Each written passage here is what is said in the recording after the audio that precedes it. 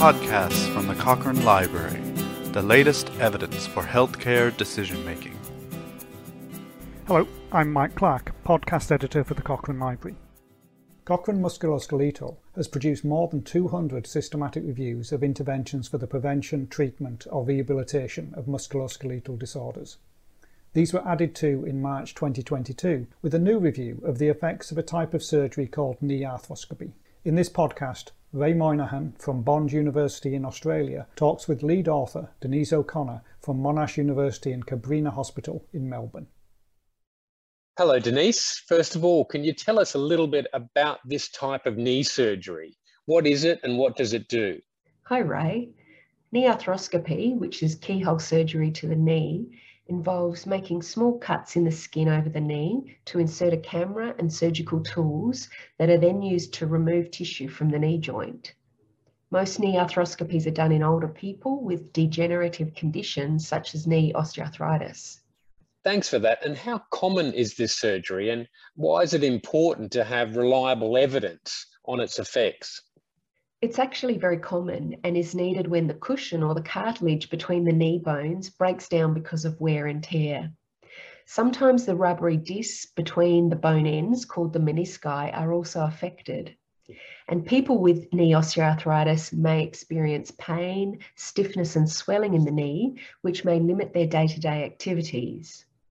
Some of the ways to help manage this include maintaining a healthy weight, exercising to improve knee strength and overall fitness, and using pain-relieving medicines when needed.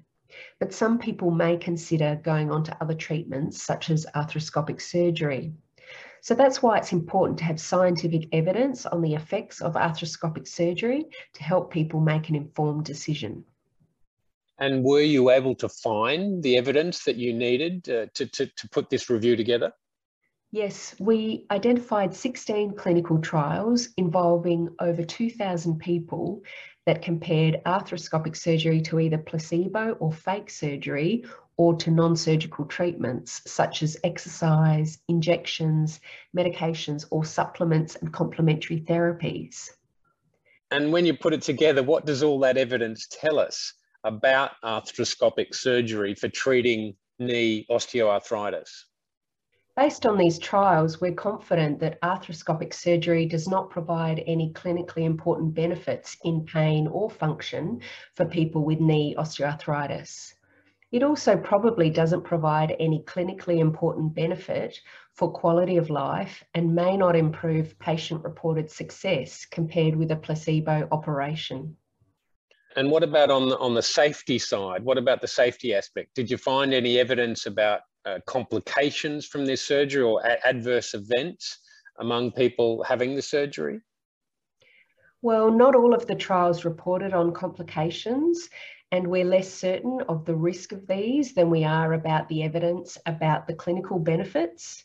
However, we did find that arthroscopic surgery may lead to little or no difference or a slight increase in serious and total adverse events, such as infections, blood clots and heart attack, compared to placebo surgery or non-surgical treatments. Overall then, what's your take-home message about the effects of arthroscopic surgery for knee osteoarthritis? Well, Ray, at its simplest, our review shows that arthroscopic surgery for degenerative conditions like knee osteoarthritis provides no important benefits in pain or function and may expose people to increased risk of harm. Well, thanks, Denise.